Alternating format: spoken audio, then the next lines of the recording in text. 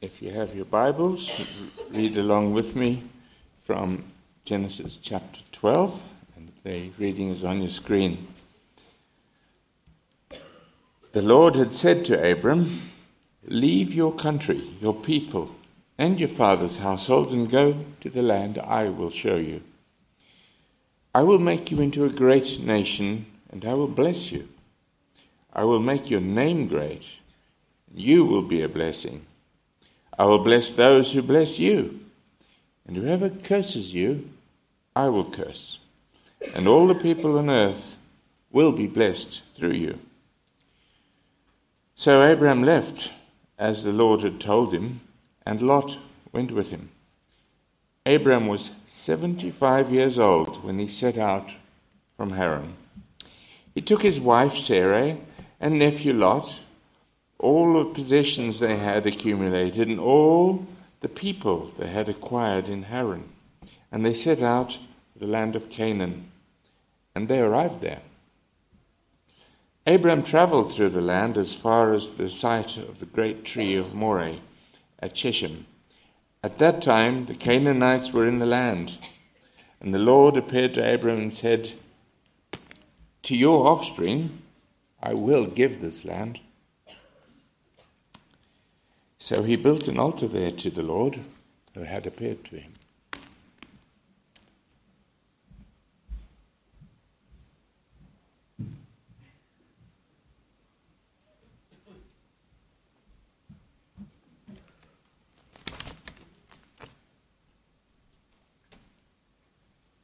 Hello again.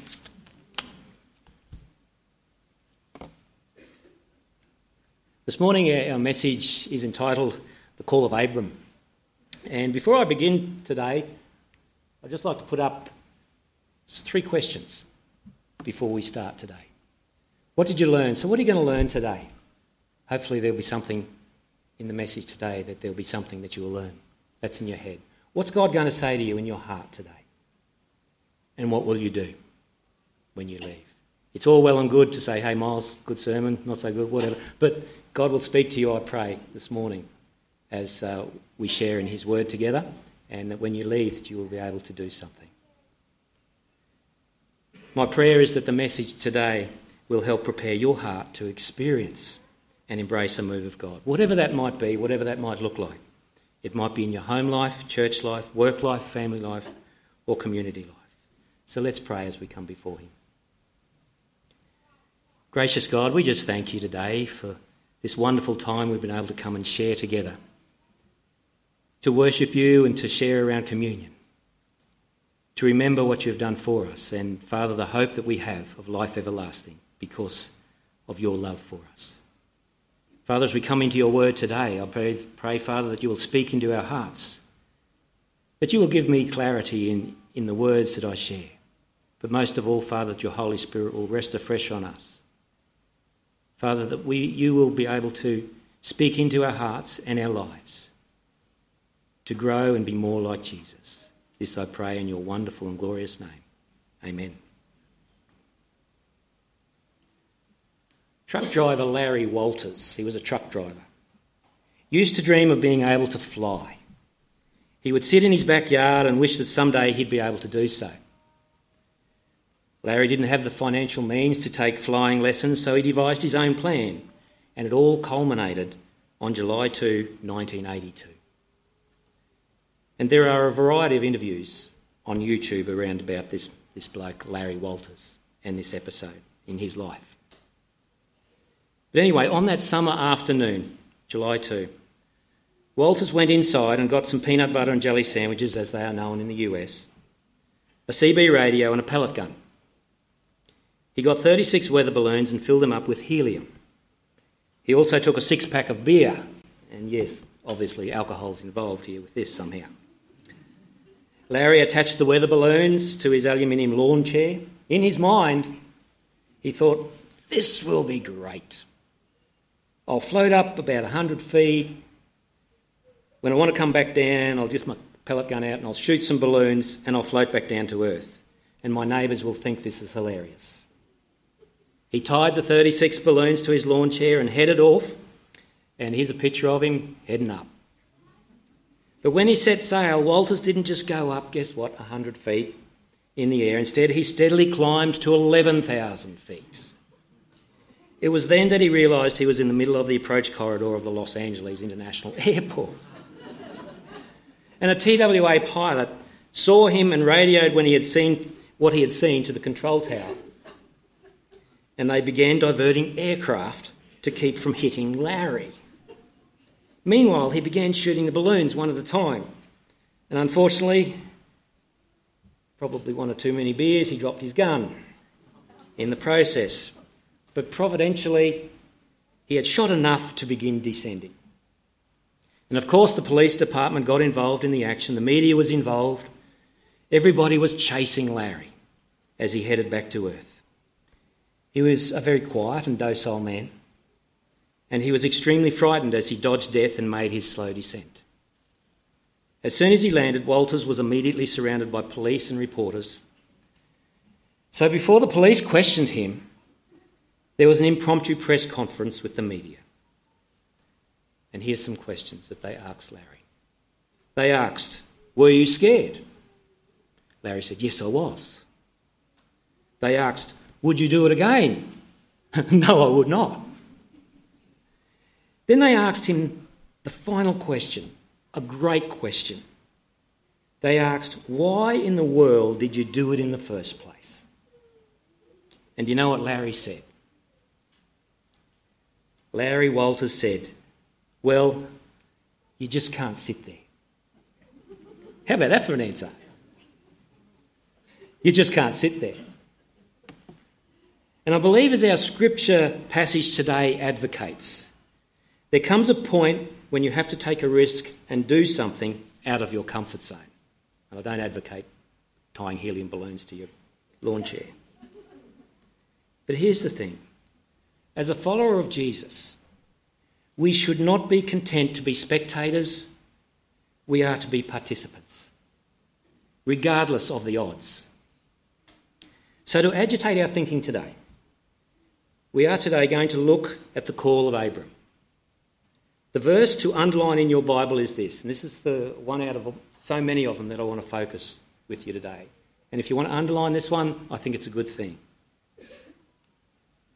And it's Genesis 12 and it's verse 4 of our reading today. So Abraham left as the Lord had told him. Abram, in today's passage, has given us a picture of how God wants to use each of us in this world, I believe.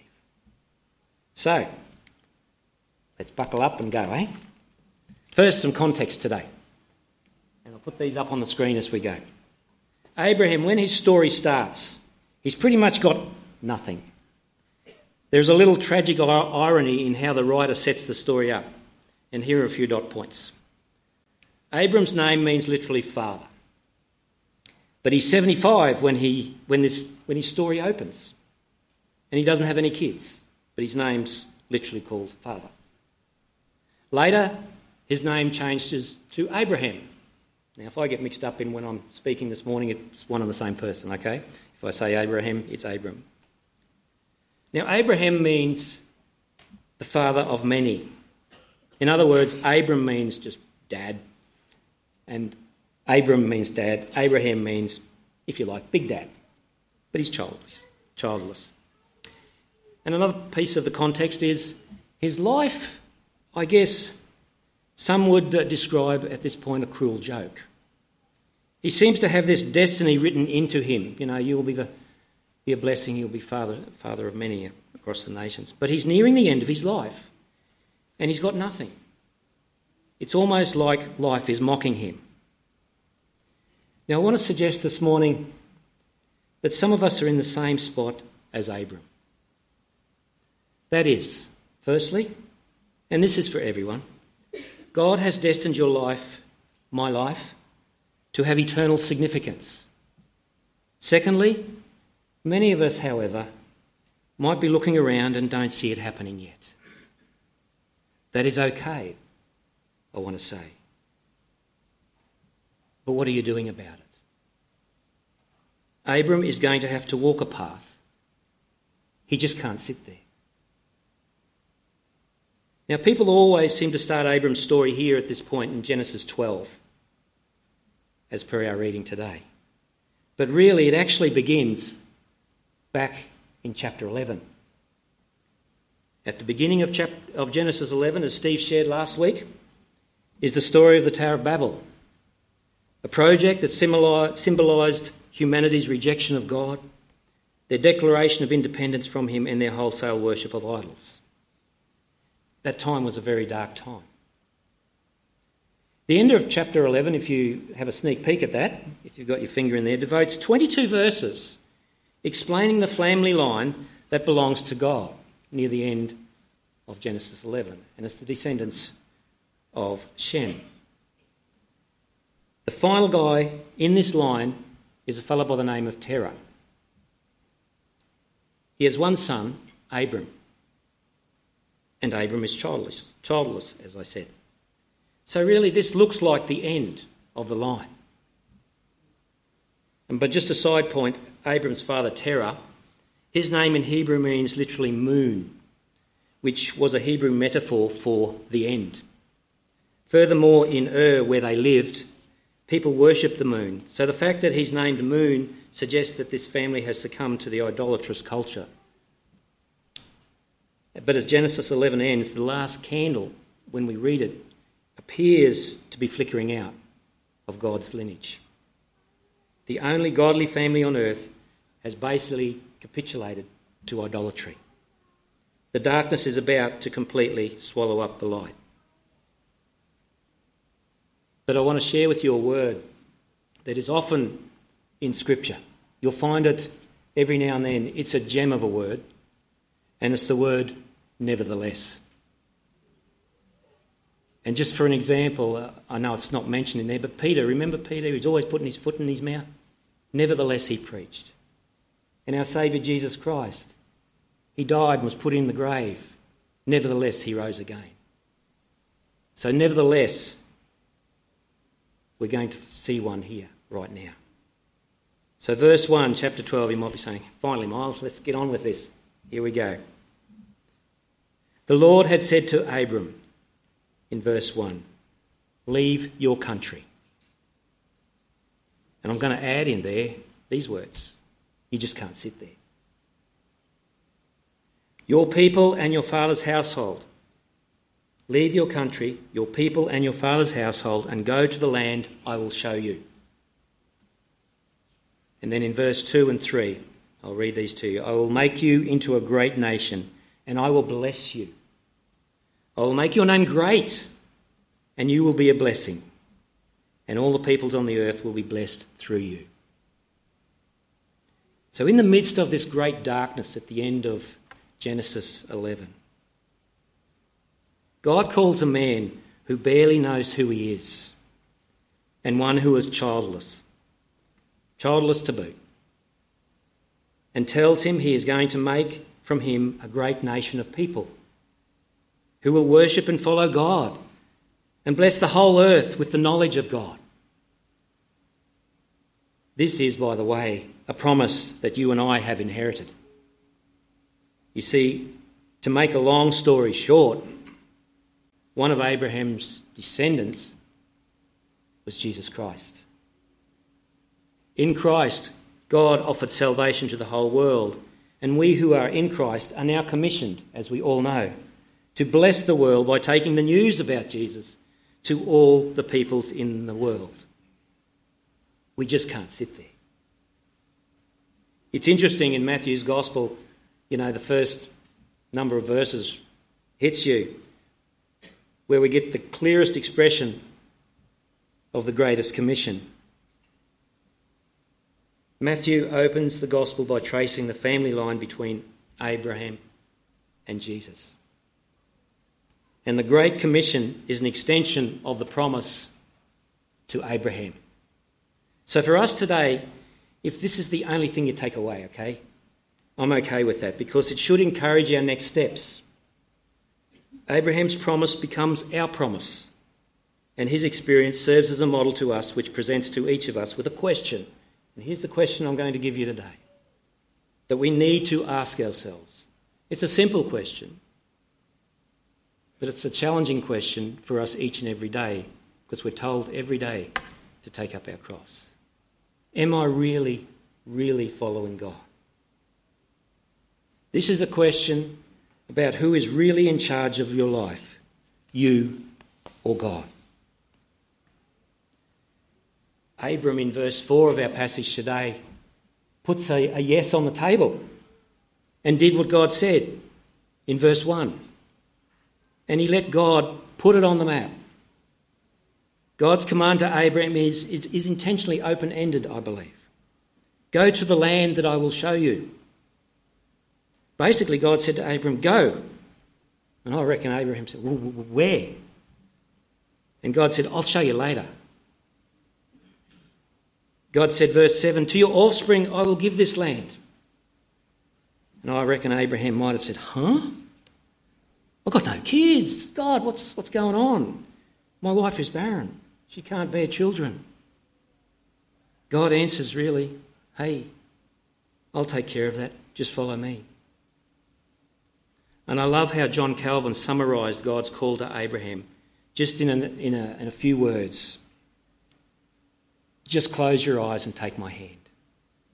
Just close your eyes and take my hand. That's the call of Abram.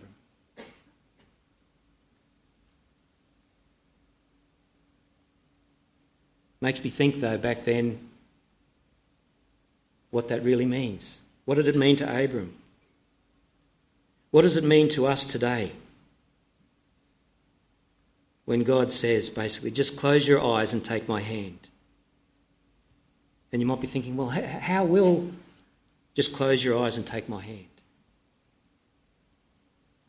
And over the years, I've seen so many people I talk to unwilling to do this. When considering following God, they want to know, well, God, if I surrender everything to you, where are you going to make me go? Do I have to become a missionary? Do I have to change careers? Will I have to break up with my boyfriend? What if you tell me to change some part of my life that I don't know how to change yet? God, am I going to become one of those annoying people who put bumper stickers on their car and tells everybody to have a great day? I used to try and answer these questions, these type of questions for people. But then I realised that this was just people wanting to know exactly where God was going to take them before they follow him. They want to follow God without getting out of the driver's seat of their life, and really that's an impossibility. God doesn't come to you to serve as an onboard navigation system whose, can I underline the word, suggestions you can take or leave as you choose. He comes as the new car owner. I'm just going to share you a little story about Rosalind myself. She doesn't know this one today. I remember that Rosalind and I got into an argument in the car shortly after we got married. And after a few minutes of silence, I had this brilliant idea. Of course it was brilliant, it was mine. Of telling her how much better life would be if she would just be more like the little British woman who lived in the dash of my car. When I don't do what she wants, she just kind of says, recalculating. It didn't help my cause. That was very early on in my marriage. I've learnt a lot since then. We're doing life together.